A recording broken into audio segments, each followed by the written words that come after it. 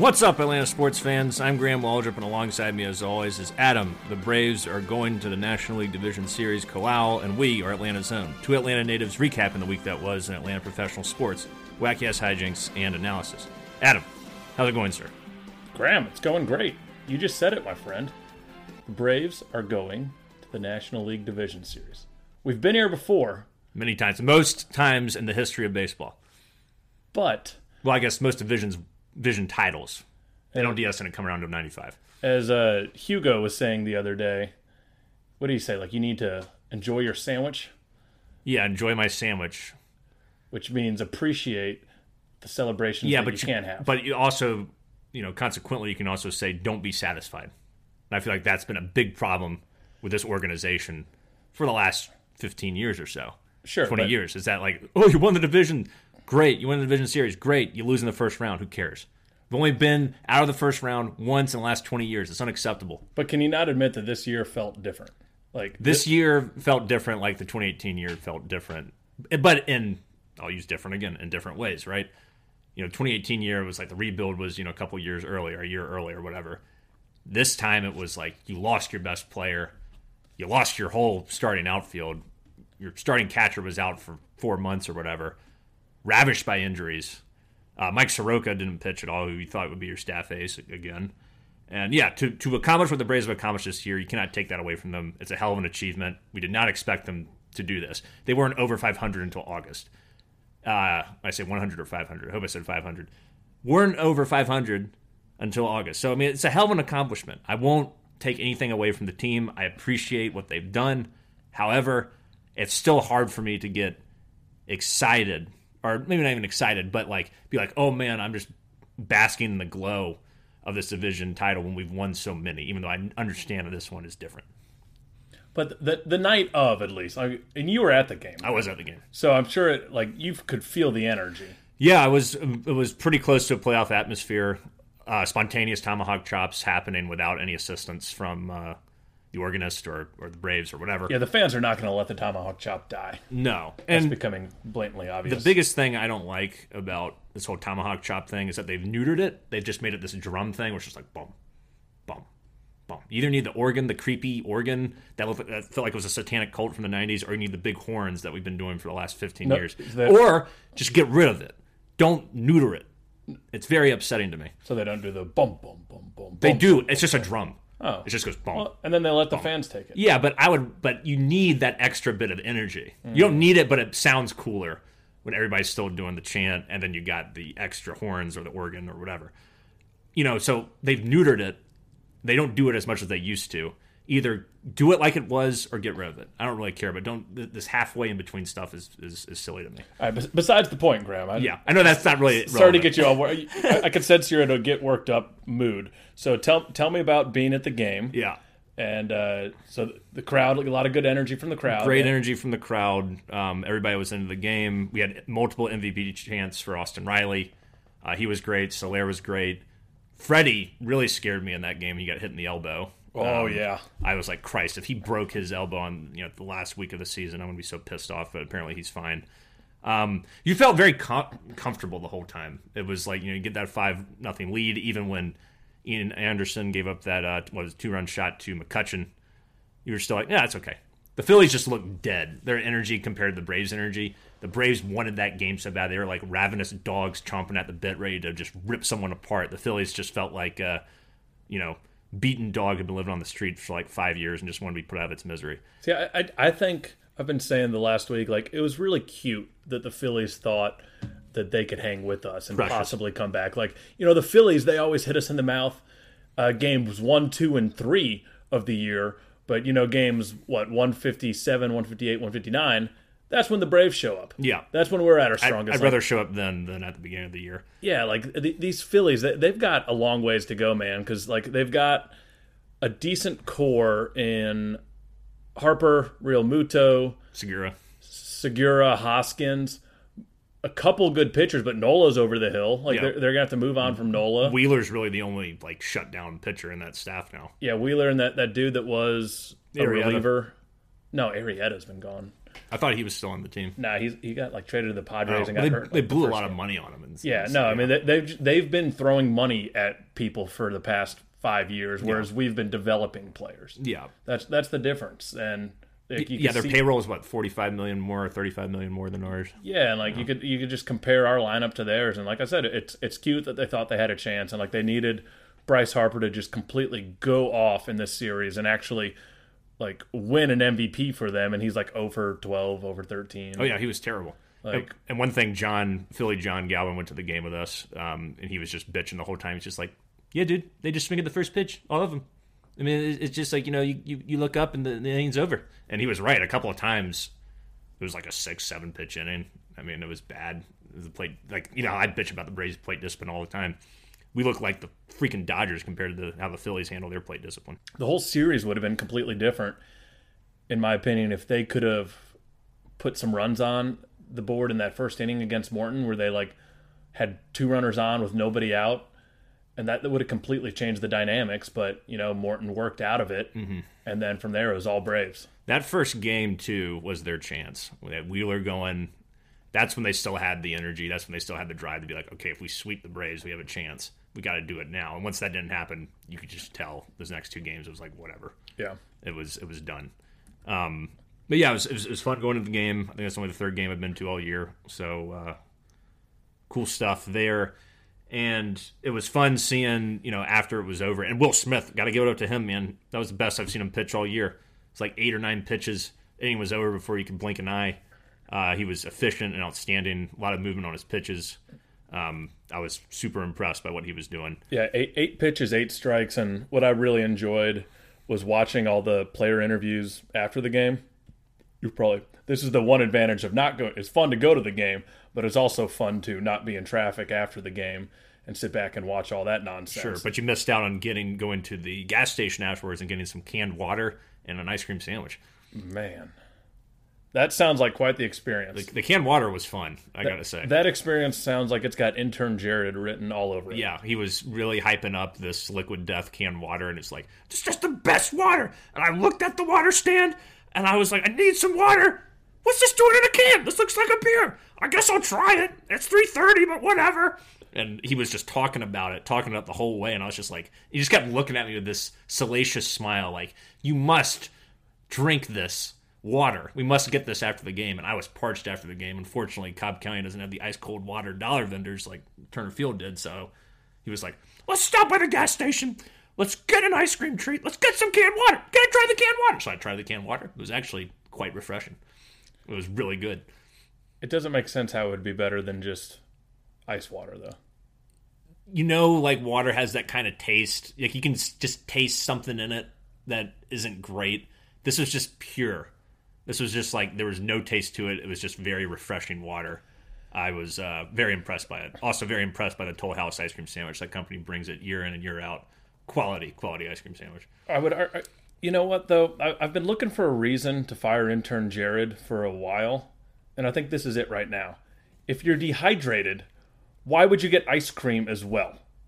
That's a good point. Bad recommendation from intern Jared. Especially, what's can? 12-ounce can? Yeah. That is nothing. Like, what's your process? Oh, no, it was a little more than 12 ounces. It was probably 16. It was a large can. It was like... But still, like a 20-ounce bottle of water is standard. And sometimes you get the liter of water if you're really thirsty. Sure. Because it's like $1.10. Yeah. But to get ice cream when you're already parched and then throw down a can of water, intern Jared's fired. Okay. I think that's a bad recommendation. And he's really pushing it on you, obviously. And now you're trying to push it on the users. And I think it's a bad call. Right. I mean, when you succumb to peer pressure, you sort of get a little brainwashed. Also, just get an Nalgene water bottle and fill it up. Be prepared. Yeah, you could.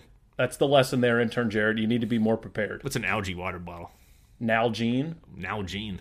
It's like a very common brand of outdoor water bottles that have been around for like 25 plus years. Word. Never heard of it. Indestructible. Yeah. You probably own... Actually, no, your water bottle game was pretty weak. Yeah, it is. We'll go to a thrift store, find you like 4 Nalgene water bottles. Great. Fill them up, have them in your car. You're good to go. Well, with that being indestructible, it's kind of like Charlie Morton's arm. He was announced to be the Game 1 starter against the Brewers. We're officially playing the Brewers. Game time is during happy hour. I believe game 1's at like 4:37. Game 2 is on Friday at 5:07. I'm okay with those game times. Some weird shit, man. I like to watch baseball at night. I don't like this daytime stuff. But the 8:30 is too late. I'm fine with that. I'd rather it be like 7:30. Why can't we do a 7:30? Because there's 4 other games to play. And we gotta be nice to the Dodgers. We gotta be nice to the West Coast. Give them the prime slots. Also, everyone wants to watch the Dodgers because they're the best team. Screw them. On paper, hopefully they lose to the Cardinals. They might be done tomorrow. Who knows? Hopefully they lose to the Cardinals. I think it's hilarious that they're the second best record, and they're going to play that wild card game. Yeah, that is absolutely brutal. I'm so happy. I feel blessed that we're not in that wild card game, Graham. Like, that's the last thing I need. Oh yeah. Like, a 5-game series is stressful enough for me. Right. Yeah. Wild card game. We've been there before. We never want to go back. Zero fun to watch as a fan.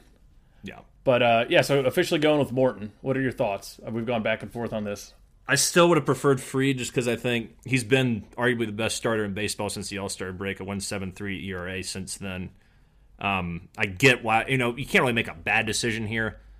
But you are basically guaranteeing now that Charlie Morton will have, unless we get swept, will have multiple starts in this division series, I would say. Whereas you're not necessarily guaranteeing that for Max Fried.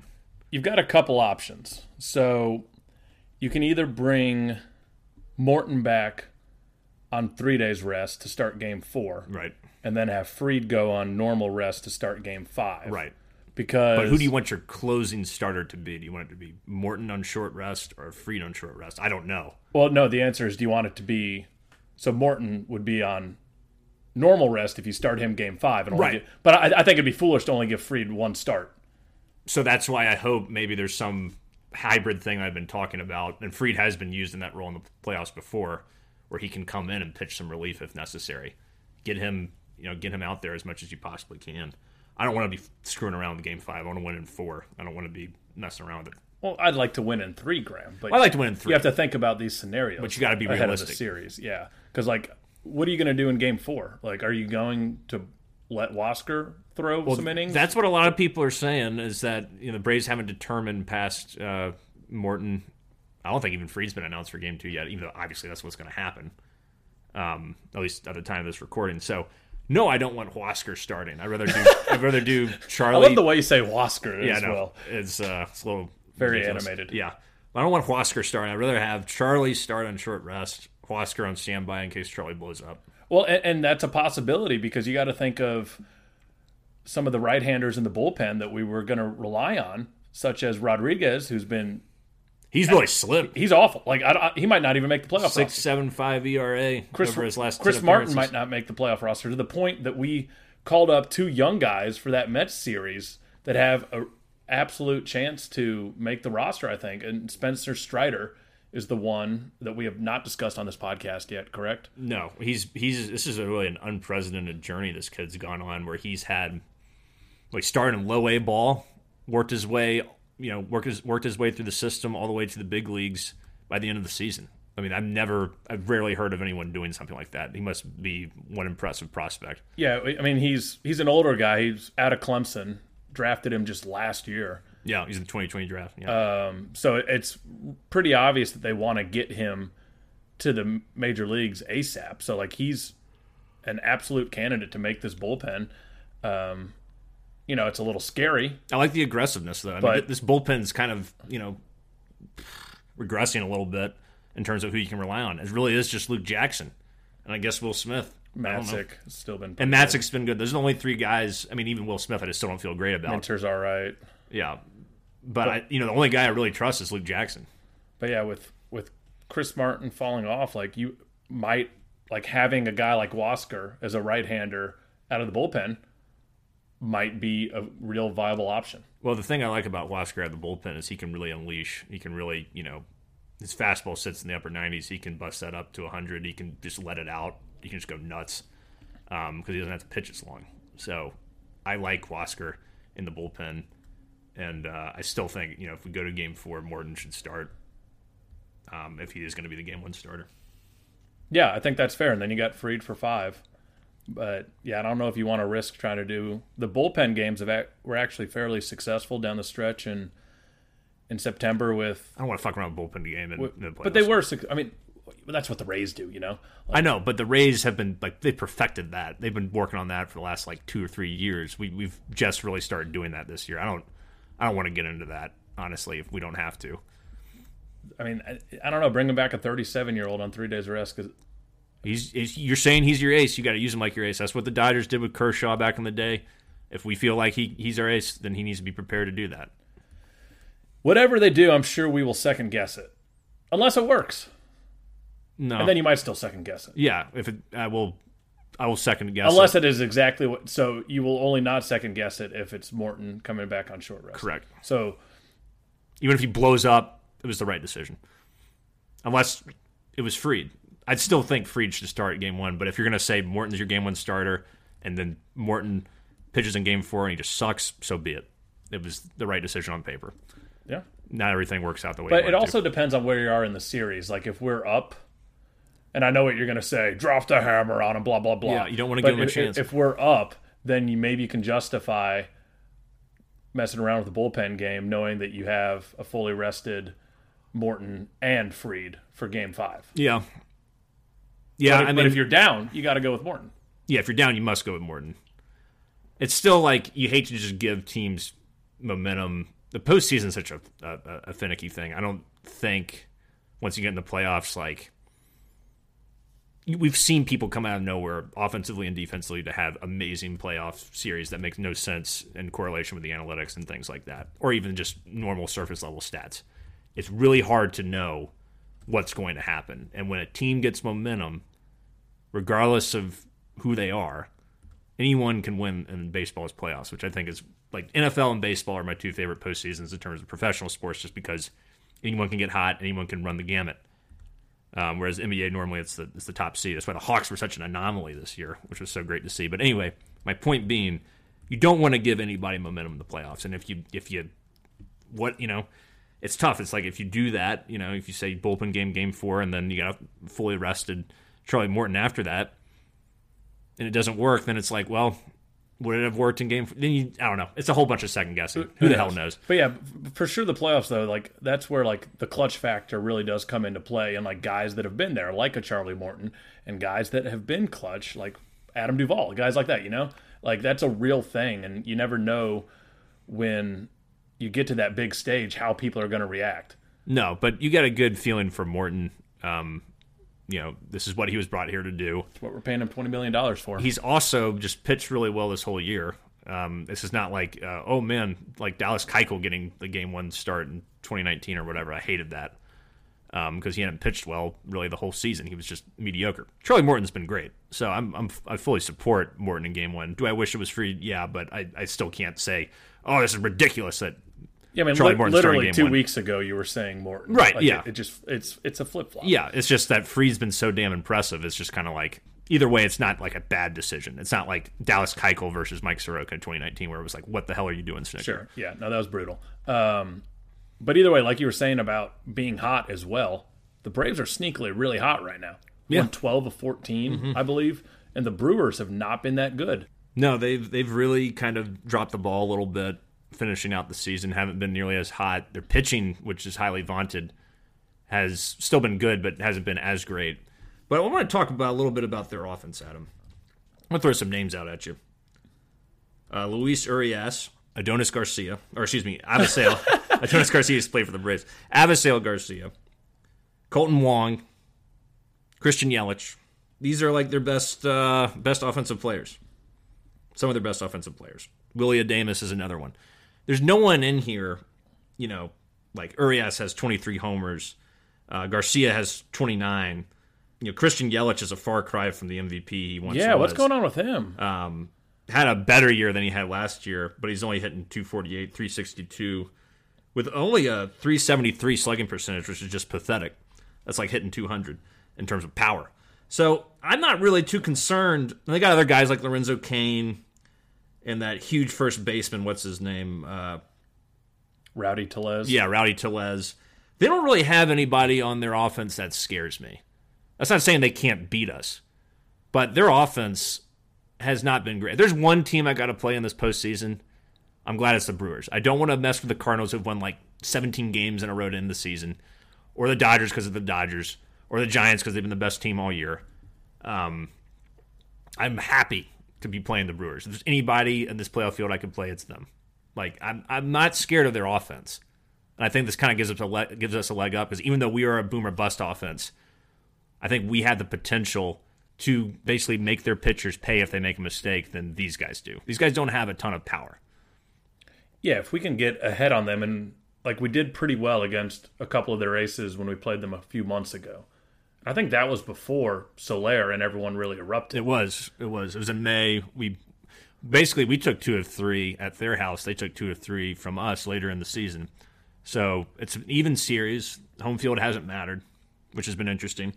And honestly, too, I mean, the guy with the highest on base percentage on their team is Willy Adames at 366. That tells me that they're not drawing a lot of walks. They're not working the count.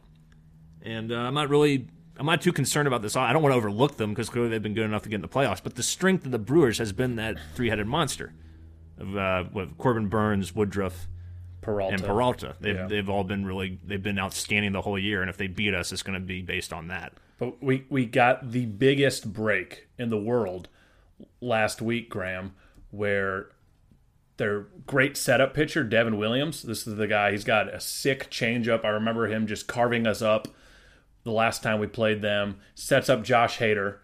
Josh Hader, remember, he used to throw a lot of 2-inning saves. He would pitch the 8th and 9th. He hasn't done that this year at all. Devin Williams has been the 8th-inning guy. And Devin pulled a Huascar. And I feel really bad for this kid, actually, because you forget how young these baseball players are. And basically what he did was they were celebrating clinching. This was 2 Sundays ago. And he admitted on camera, I had too much to drink. He was like walking home, was angry about something. Don't know what that something was. It's irrelevant. He punches a wall, breaks his pitching hand. The day of clinching, after this whole like brutal season, like 162 games, like you battle with your teammates that whole 6 months. You know you're a big part of the team. You do something stupid, and it jeopardizes your team. Brass tacks. Like, I think we will see Josh Hader in his 1.23 ERA, having to throw multiple innings or at least get 4 outs, 5 outs, which he's fully capable of. But also, he's also fully capable of that could wear him down a little bit throughout the series. Who knows? Yeah. Like, that's going to be a factor, and it's just going to be tougher to get to Hader. Yeah. So that's a huge break for the Braves. Yeah, I totally agree. That was big news. You don't wish injury on anybody, but that is good news for the Braves. I will say this. I think the Brewers have the advantage pitching-wise overall, though. Even though I say you can throw Fried and Morton up against with Woodruff and Burns, I would say Freddie Peralta is a lot more consistent than Ian Anderson. Woodruff has a .96 whip. Burns has a .94. Peralta has a .97. They all have, sub 2 or sub 3 ERAs. They're all in the 2s with their ERAs. They've all been outstanding the entire year. I think Burns and Corbin have fallen off a little bit. Or excuse me, I think Burns and Woodruff have fallen off a little bit since the All-Star break, and a lot of people are taking the Brewers in this series solely based on the strength of their pitching staff, and I can't blame them. And home field advantage. Home field advantage also helps. This is such a weird series to me because I'm so used to, like usually we start off with some. Okay, let's think about the Cardinals series 2019. That was definitely in our favor. We had the better pitching. We had the better offense. We should have won. We screwed that. We just screwed the pooch on that. We know what happened. 2020 was weird because you open up the Reds. We were clearly favored. We won. Marlins, we won. The Dodgers, we almost pulled off a miracle. Usually, you sort of have an idea, at least in my experience with the Braves. It seems like you kind of know who should be favored in the series, and I can't really tell you who is because it's like I feel like our offense is a lot better than their offense, whereas I feel like their pitching staff is better than ours. Bullpen and... But not substantially. Not substantially, but I feel like those 3 guys are really freaking good, and we can't match that third horse. So I give the advantage of the pitching staff, at least to the Brewers. I think they have a better bullpen, I'd say, and a more shutdown closer for Josh Hader, even though they lost Williams. So it's going to be an interesting series. Usually good pitching beats good offenses in the postseason, which is why I'm kind of unfortunately sort of leaning the Brewers in the series in terms of I think who's going to win. But it is a weird series matchup, and it's in the sense of like I don't think anyone has like the clear advantage as to who's going to win. Yeah, I mean, I just think our offense is so much better than theirs. Like that's not even close. You know what this feels like to me a little bit, Graham? This feels like the Hawks versus the Knicks in the first round. Ooh, that's a hot take. You know, it's like they had the home field advantage. Everyone was picking them, but it's like with the Brewers, I can understand why some people are picking them, but I think it should be more of a toss-up than it is. I feel like once again, Atlanta's not getting their respect that they should. That's fine. And this is a team that, you know, we were one game away from the World Series last year, and very different team though. Yeah, but a lot of the same faces. Yeah, like, a lot of the core is still there. Right. But you got new guys, Soler, Rosario. I'm Borton. not saying it's a bad thing. Yeah, pitching, you got to feel a lot better this year going to the playoffs than last year. Minus the bullpen. So it's kind of we've sacrificed there. But I'd rather have good starting pitching in the playoffs than a good bullpen. Yeah, good starting pitching can take you Freedom almost Martin all the way. Can get us 7 innings. That's a game changer. You feel better, Yeah. and then prepare for the ultimate Will Smith heart attack experience. In the later innings, but it's an interesting series. I don't think any team, in my opinion at least, for what that's worth, which is jack shit. But I don't think either one has a distinct advantage. Which I think is really cool going into this. I don't know what to expect. I could see us getting swept, losing like each game 1-0 or 2-1. I could see us getting to someone early when they don't think that we're going to and winning in 4 games, like we blow them out or something. Or it could be it could be 4 or 5 evenly matched games, and it might just come down to, who's pitching in the last inning for whatever team. There's a number of ways it could happen. I've got my prediction of the series, Graham. Adam has a prediction. This is big. You know what Brewers player is going to get a huge hit against us at some point in time? Rowdy Tellez. No. He just screams postseason hero to me. Jace Peterson. Oh, on base Jace. I forgot. He's on the Braves. He's 31. I'd assumed he'd been out of Major League Baseball for like 3 years. No, he's carved himself out a decent little career. Still hanging around. I remember they had because he came over in 2015, I think. I think he was in the Fried trade. Yeah, he was from the San Diego. Yeah, and I remember we were still at Turner Field, and there was this billboard right in front of Turner Field, and it was like, on base Jace. That's what they were advertising. That's why you should come to Turner Field and watch this shitty lame. Rebuilding team. They had nothing. He wasn't a bad player. No, he was fine. But, like, look at the stat line. 247 average, 6 homers, 31 RBIs, 10 stolen bases, 348 on-base percentage. That just screams Braves postseason nemesis. Ex-Brave, like, come on. That guy's hitting a 3-run jump. Oh, for sure. Yeah. It's going to happen. Yeah. Yeah, that's good. That's a good deep cut right there. Yeah, so that's my only prediction for this series, Graham. Okay, I think my prediction is that we lose in 5, and it will be devastating.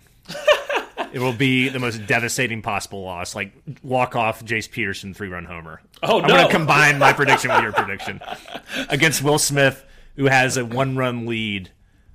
Gives up a leadoff walk, a single, strikes out the next 2 guys, and then Jace Peterson comes up, works a 3-2 count. It's a home run to center field to send the Brew Crew onto the NLCS. That's my prediction. Man, I would dread that podcast after that game because it's going to be a whole lot of you saying Snicker needs to be fired or some shit like that. Snicker's any coach is on notice for me except for Arthur Smith right now, just because he's rebuilding team and everything. Snicker, Lloyd McMillan. Nate McMillan is, he'll be on notice too because there are expectations now. You got expectations. You got to be a little harsher on coaches. Okay. I'm not saying you fire him just to fire him or if something doesn't work out exactly the right way. But if Snicker makes another move like Keuchel over Soroka or something like that, I'm gonna be pissed off.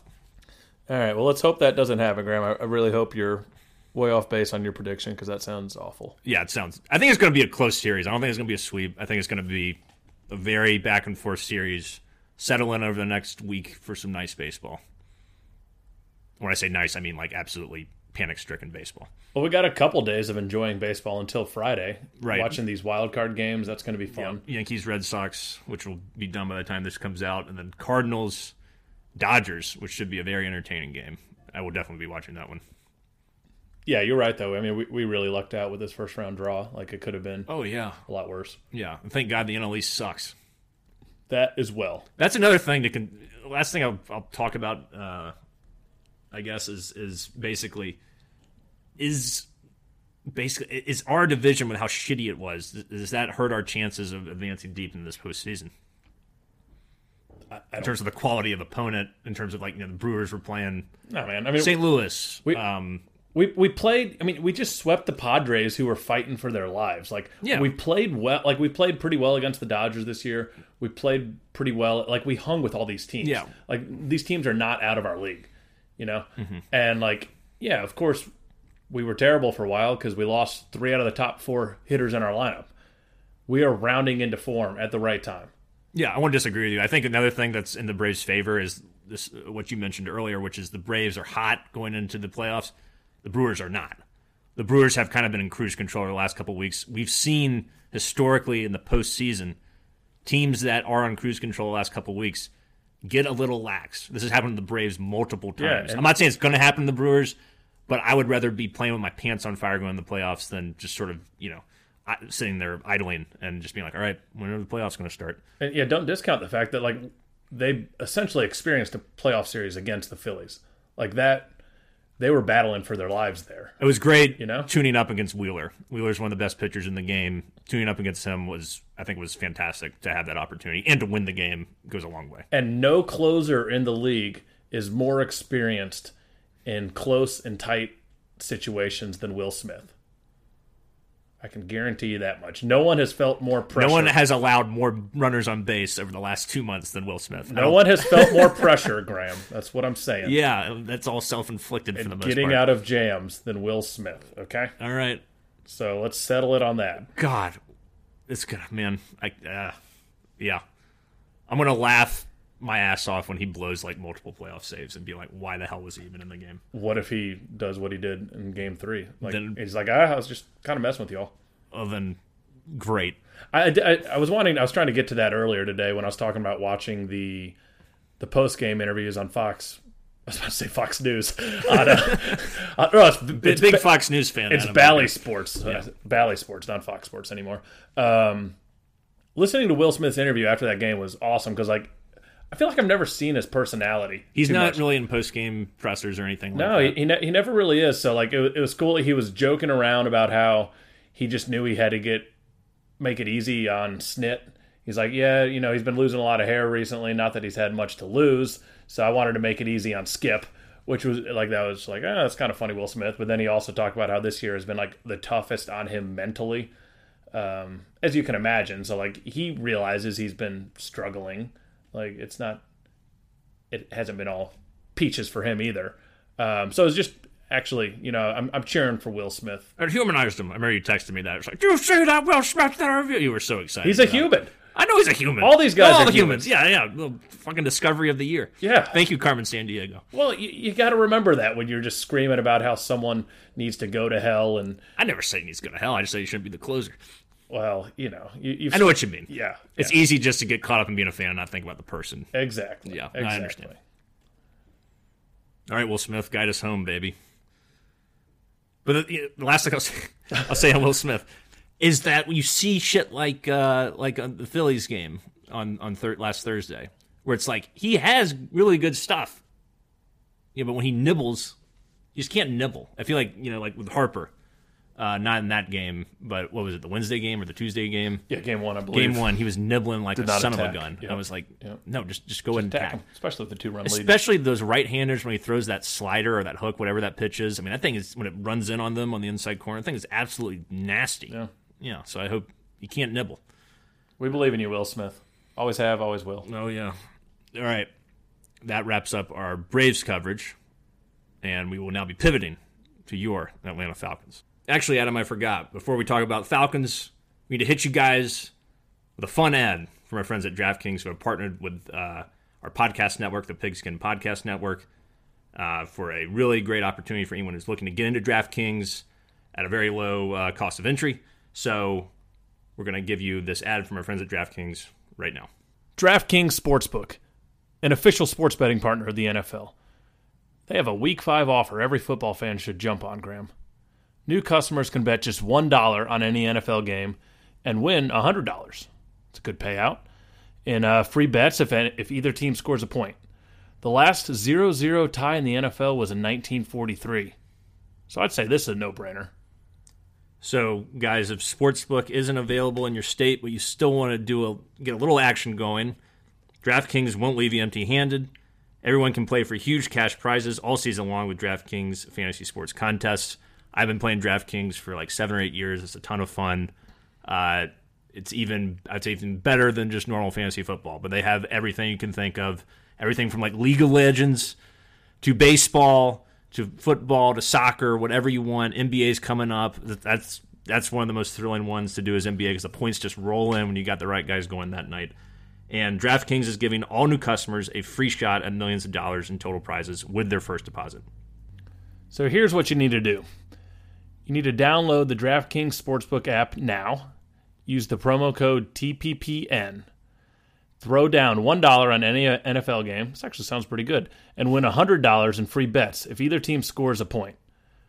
Once again, that's promo code TPPN this week at DraftKings Sportsbook, an official sports betting partner of the NFL. Must be 21 or older. New Jersey, Indiana, or Pennsylvania only. New customers only.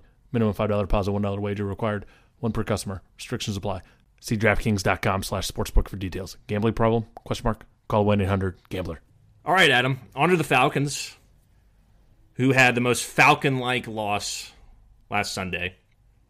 For the first time all year, the offense looked like an NFL offense, but we still lost 34-30.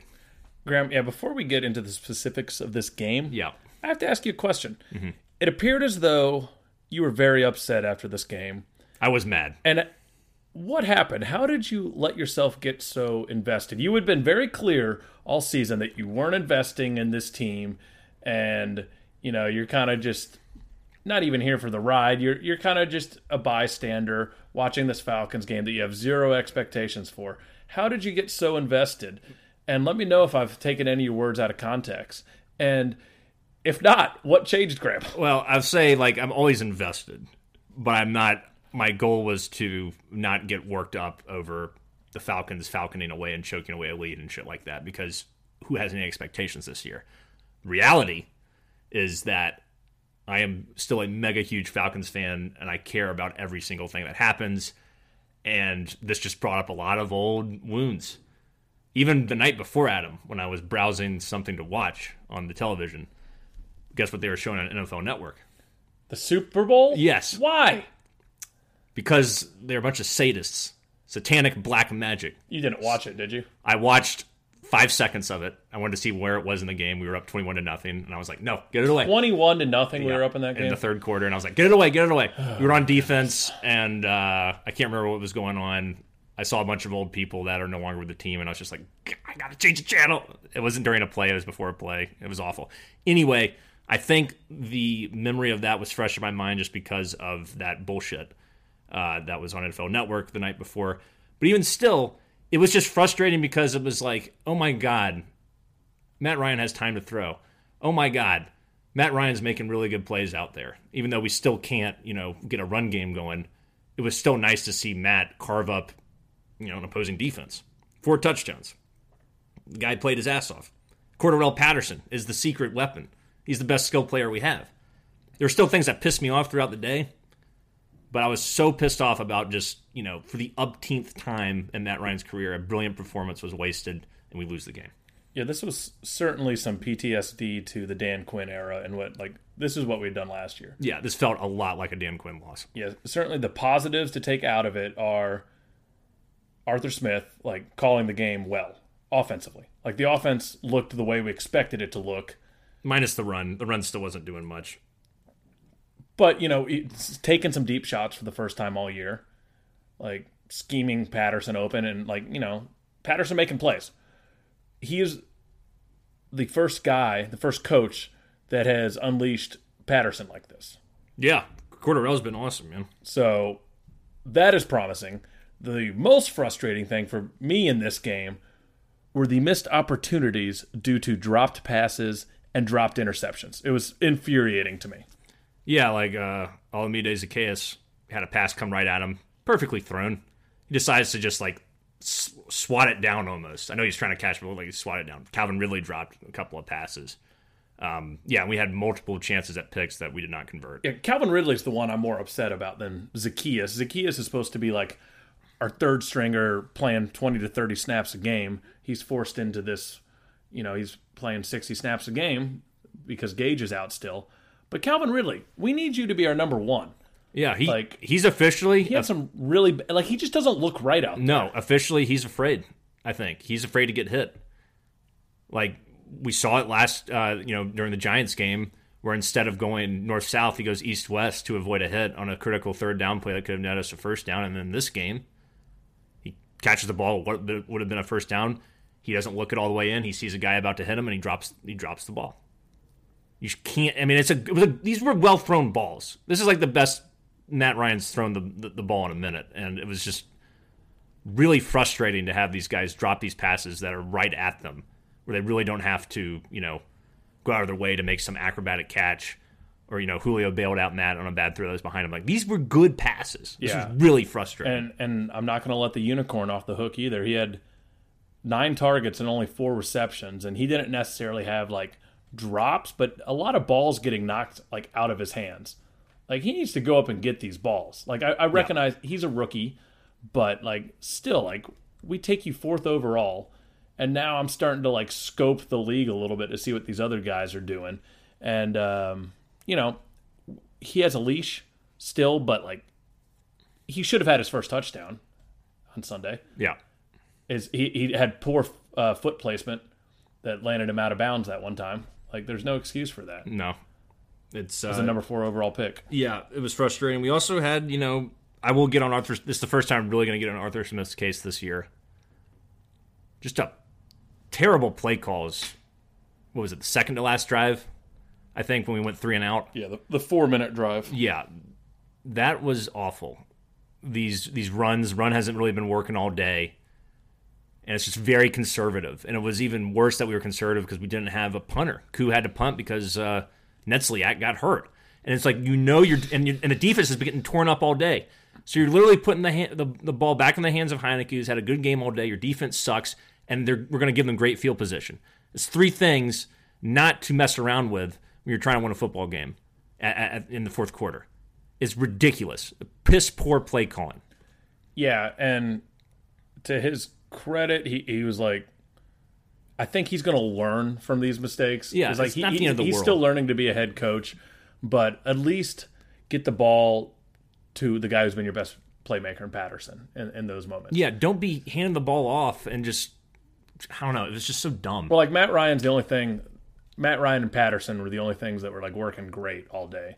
So that's what you want to do. And like you said, any Falcons fan out there, I think I texted you either right before or after that happened. I was like, if we don't score here or get the first down, this game is over. Like, yeah, we've seen this script a billion times. You can't expect that defense to stop anybody. Yeah, and once it gets that bad, but yeah, also like Koo actually came up pretty clutch with that 45-yard punt, but like that was shocking. Like, we knew they were going to drive and get points on the board after that. So yeah, it was a terrible decision. And they've been pretty aggressive all game with the deep shots and all that. So that was pretty frustrating to see. And I like Mike Davis. I think he has a lot of potential, but he didn't have a chance on that first down run. No, they stacked the box. Like Hennessy got destroyed, Mayfield got destroyed, 3-yard loss. Well, they knew it was coming. At that point, 2nd and 13, I don't know how you don't throw it there. Just do a little dump off pass, get some yards back, and then set up a good play on. And then even on 3rd down, they do a screen to Mike Davis again. Yeah, it was like, where's Patterson? Yeah, where's Patterson, and why are we being so conservative? It's like, there were times when we really aired the ball out and it worked. And I'm not saying you really got to be super hardcore, like, I'm going to throw a bomb, in this situation. But throw the ball. That's been working. Matt Ryan has thrown 4 touchdowns. Like, throw the damn ball. Put the ball in the hands of your quarterback and let him win you the game. And then if Matt Ryan throws a pick, then everyone gives him hell too. Right, but so be it. I'd rather go down swinging like that than go down and just basically say, okay, we're going to lose. Because our defense sucks, and we're going to trust our defense to win this game, which they could not do that day. What do you think about going for 2 so early in the game after they had failed the 2-point conversion. Oh, yeah. Oh, no, they had missed the extra point. Right. And then we went for 2. I never like going for 2. Unless it's at the end of the game and you want to try and win the game, kind of like how you did in Madden a couple weeks ago. Yeah. Even though you failed, it was still the right decision. I don't like going for 2 because there's always a chance you're going to leave those points hanging. And even if you get it, I don't know. I just don't like it. Just get what should be a guaranteed point. I read an article today that was like explaining when it is right to go for 2 and not. And it sounds like in that situation, that was the correct like statistical call. Yeah. Because it's like, does having 2 points give you a better chance to win versus failing to get the 2? So like, is that 1 point going to do anything for you? It still gives you a point. And in this case, it would have, because then we could have gone for a field goal. Yeah. You know? Yeah. It still gives you a point. I'm always a fan of like, whatever's the easiest path to points, I'm going to take that path. Like, I get it, especially if you like, you know. That's a very old school mentality. It is an old school mentality. It's not based in any math or any science. But I also have seen plenty of teams go for 2 after a missed extra point or just go for 2 arbitrarily. And that screws up the rest of the game because then the guy keep chasing those points if they don't get it in that it situation. Seems like you save that for later in the game. Yeah, save that. Do it only when you absolutely need to is my standpoint on that. I'm not a fan of going for 2. Yeah. Unless, especially, like if you got a Kyler Murray or Lamar Jackson, I'm much more willing to roll the dice there. A dynamic playmaker that's hard to contain with also an explosive offense around him. We don't have that luxury.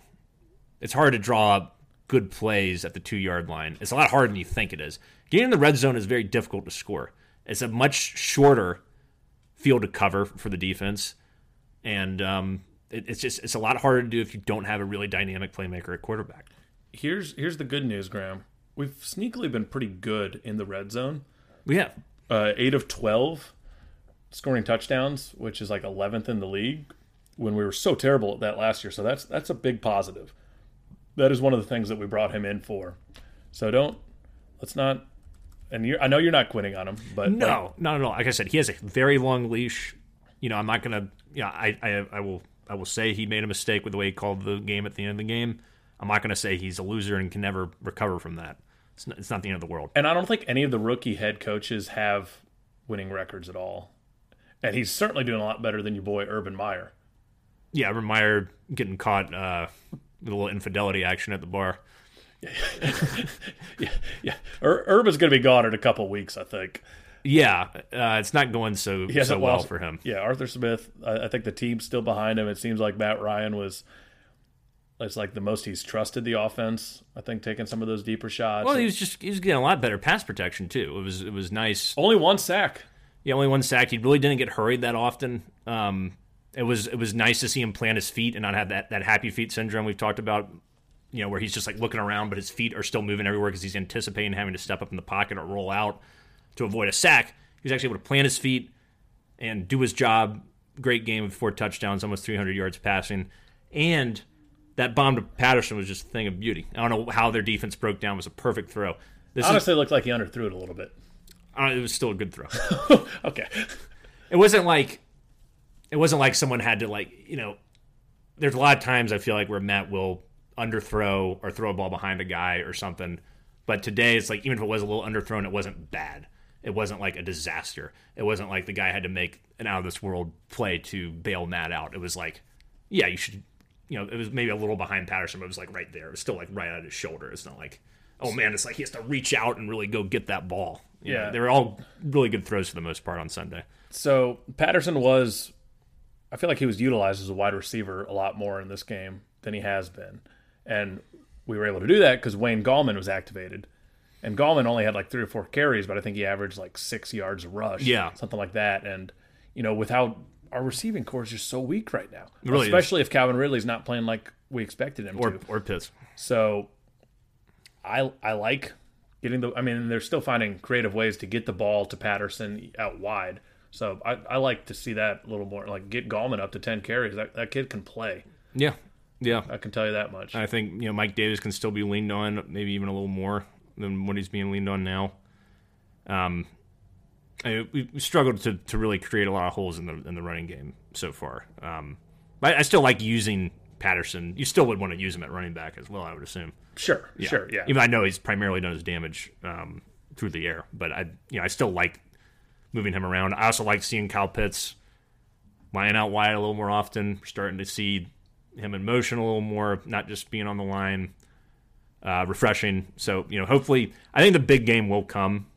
When it comes, I don't know. It would be a great time to do it in that Sunday morning game against the Jets. If we lose that one, I'm back in depression mode. Graham. Oh, yeah? Like even with the Braves being in the playoffs, you'll be in depression mode? Well, that's got potential for double depression. It really does. Yeah, so careful there. But, yeah, I mean, so we can take some positives out of the offense doing what they did. But, God, we're just not good enough to, drop interceptions. Still 0 interceptions on the year. Yeah. Eric Harris had 2 dropped. That could have changed the game. Yeah. And we said that going into the season. I don't think he had any interceptions last year either. He's not a ball hawk. No, clearly not. Yeah. Yeah, so I guess the personnel is just not that great out there. And then Isaiah Oliver got hurt. That's really going to kill this defense. Yeah. I think Sheffield might be coming back this year. We need Sheffield. We need Sheffield to come back. I mean, the corners were overmatched in this game. Yeah. Terry McLaurin ate us up. He had a huge game. Man, that touchdown he had was so bad.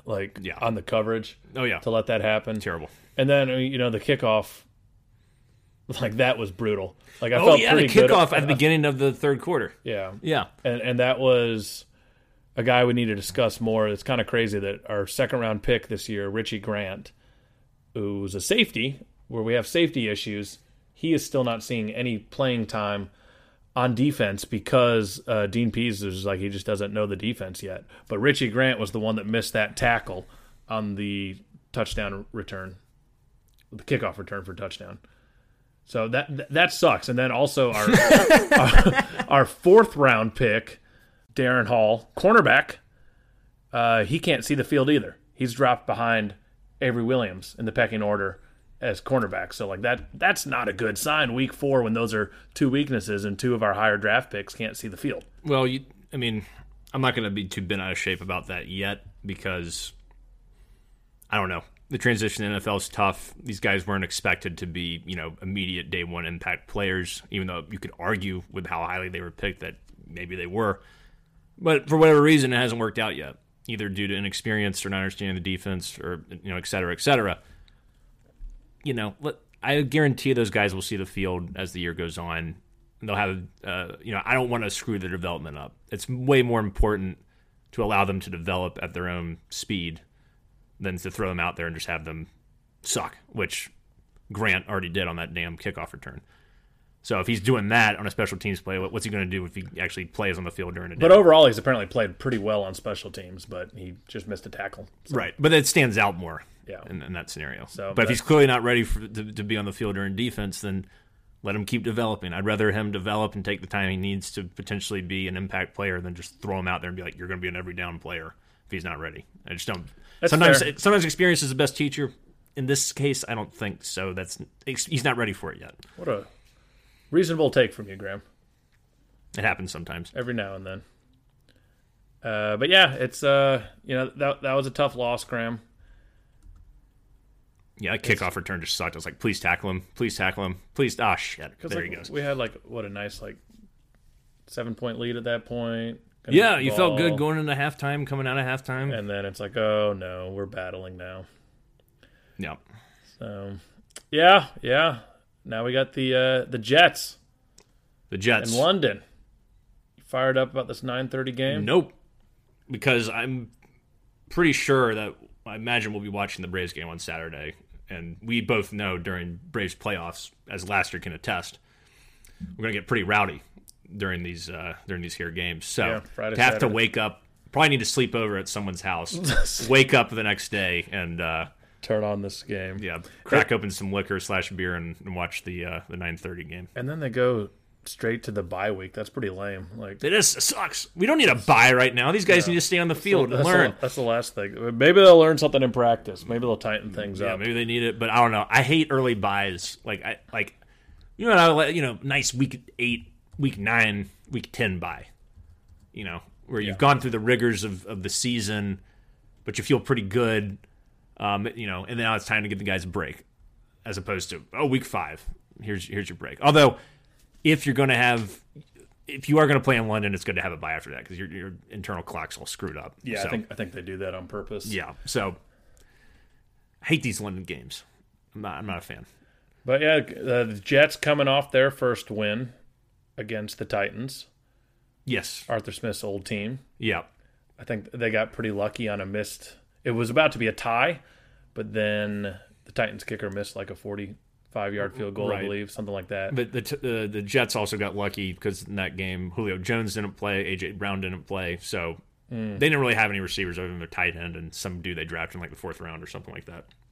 So I don't know what to expect from this game. I would be lying if I say I know a lot about the Jets. I know they do have a good receiver in Corey Davis, who certainly has the potential to eat us up if Zach Wilson can get time. Zach Wilson has struggled like crazy. If there's a time for an interception at him, it might be during this game with Zach Wilson. I think he's already thrown like 9 picks or something this year. Yeah, it looks like he played okay against the Titans. He did. 21 of 34, 297, 2 touchdowns, and 1 interception. He has the talent to get it together. He just had a rough first few weeks. I mean, and we're the team to be coming to town, well, I guess going to London if a quarterback needs to get it going. Yeah, no, for sure. We can definitely be exposed. We've been exposed. We were exposed last week.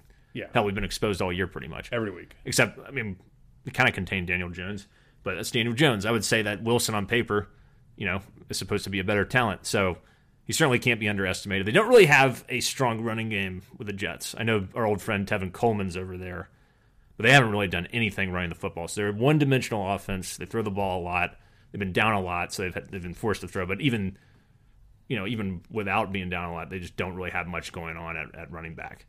So that's good news there. We don't really have to worry as much about the running game, but the passing game with Davis will certainly be something to watch out for.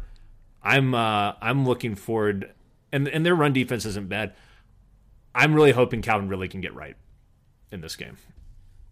This is a game Calvin really needs to step up and stop being afraid. He's in his head right now. Something is going on with him. And we know he's a talented guy.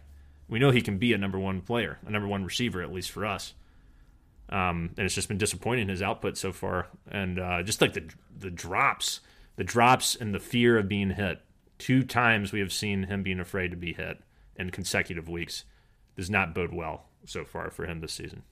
Yeah, that's why it's surprising because you can't even just chalk it up to like, well, Julio's gone. Maybe he was always like getting the team's second best cornerbacks, but like Julio was injured all the time, so we saw him be the number 1 wide receiver. Well, especially last year. Yeah. I mean, Julio was only missing 2-3 games a year. Last year he missed like 7. Like at least when Ridley came. So last year he missed 7 and Ridley stepped up and did a great job. I've never seen Calvin Ridley be like this, where he's afraid of the ball, or maybe he's not happy. Maybe this is a thing I'm going to overreact to and be like, does Calvin really just want to get the hell out of here? I don't know. Is he our next wide receiver diva? Maybe. I hope not. I hope not too. Divas can't afford that. Divas can strike in mysterious ways. It's not just just do it with being a rah-rah guy or being about me, not me, Graham, but me, them, if I'm speaking in the first person as that person. We also saw what Julio did just with his actions, not practicing enough, asking for more money, doing it in a somewhat private way, not going to the press and bitching about it, but, demanding more money when he already was one of the higher paid receivers in the league and had 3 years left on his contract. There are a number of ways that someone can, be, not even be a cancer, but be a disruption, be a distraction without, running their mouths. It seems like mass speculation. It is. Okay. There's no verity in what I just said. I'm just saying, like, what I'm seeing, it just feels like he's not locked in. And then it makes my mind wonder as to why. Maybe he's not comfortable with the offense yet. I don't know, but he still drops like you're in the right spot, Yeah. So, yeah, we need him, obviously. No, for sure. To have any sort of success. I'm still surprised we haven't signed like a John Brown or Marvin Hall's out there as well. Like, I'd feel a lot better if we had like a real second receiver on this team right now, but I guess we'll have to wait till Russell Gage comes back. I don't know if I feel a lot more comfortable with him as a number 3 receiver. Yeah. Than number 2. Right. We said that from the beginning of the year. Yeah. I still think we can get Hayden Hurst more involved. I know he had a couple of catches in that Washington game, but I think he can certainly be more involved in the game plan. Yeah, I think the offense is going to evolve. Like it's like the first year Shanahan. Yeah, there's a lot of things to figure out. Yeah, a lot of different personnel and ways to utilize personnel. And, we saw, the offense actually put up 30 points, which was nice. I mean, they've been struggling all year to get stuff going. It was very positive to see them in pass protection give Matt some time. That's the biggest takeaway I can get from this game. Yep. Which is great. Yep. That's a positive. Yep. I think we get right against the Jets. And I think we lost to them, actually. I think we've done this before in London. We played once in London. Oh, we definitely lost the last time we played in London. But I think it was against the Jets. Or it was some team like the Jets. Them or the Jaguars, yeah, or something like that. Terrible team. I think we get some London redemption. Is my prediction. I think we get it done. That's what I'm going to say. Could we lose? Sure, but I just have a feeling we can build off this momentum, at least the positive offensive momentum in this game, and take it to London and hopefully get the job done. Yeah, like if we lose to these Jets, then it's a sad state of affairs. Yeah, then it's going to be an even longer season than we probably would have anticipated. Although, I guess so far I'm looking pretty good. In my when I said the Falcons wouldn't win more than 5 games. So far, so bad. Yeah. Well, unless you have anything else, I think this wraps up today's episode. Hawks preseason started last night. Seems a little early to get into them too much. Trae Young did get hurt, but apparently he's okay. He's fine. But that's coming up right around the corner. Yep. After our inevitable Braves playoffs disappointment, we'll get into some Hawks. Something to look forward to. Yeah. And I guess those are the only teams. Oh, Atlanta United, they're still a team. They're still a team. They're still doing things. I think they're in the playoff race. I think they're playing all right. We'll, dial into that at some point, I suppose. Maybe. If you happen to sit down while Alexa's watching a game or something. Yeah, I can give a wildly inaccurate report if that happens again. I would appreciate it. Yeah. You see number 19, the way he kicked that ball. He didn't score. It was a great-looking kick. It was right off the goalpost. Really followed through. Beautiful. Yeah. He bent it like Beckham. Oh, jeez. All right, Graham, let's wrap this thing up. All right. Folks, we want to thank you all for listening, and we will see you again next week. Until then, rise up, chop on, unite and conquer, and remain true to Atlanta. Hospitometer Sip. Hospitometer Sip.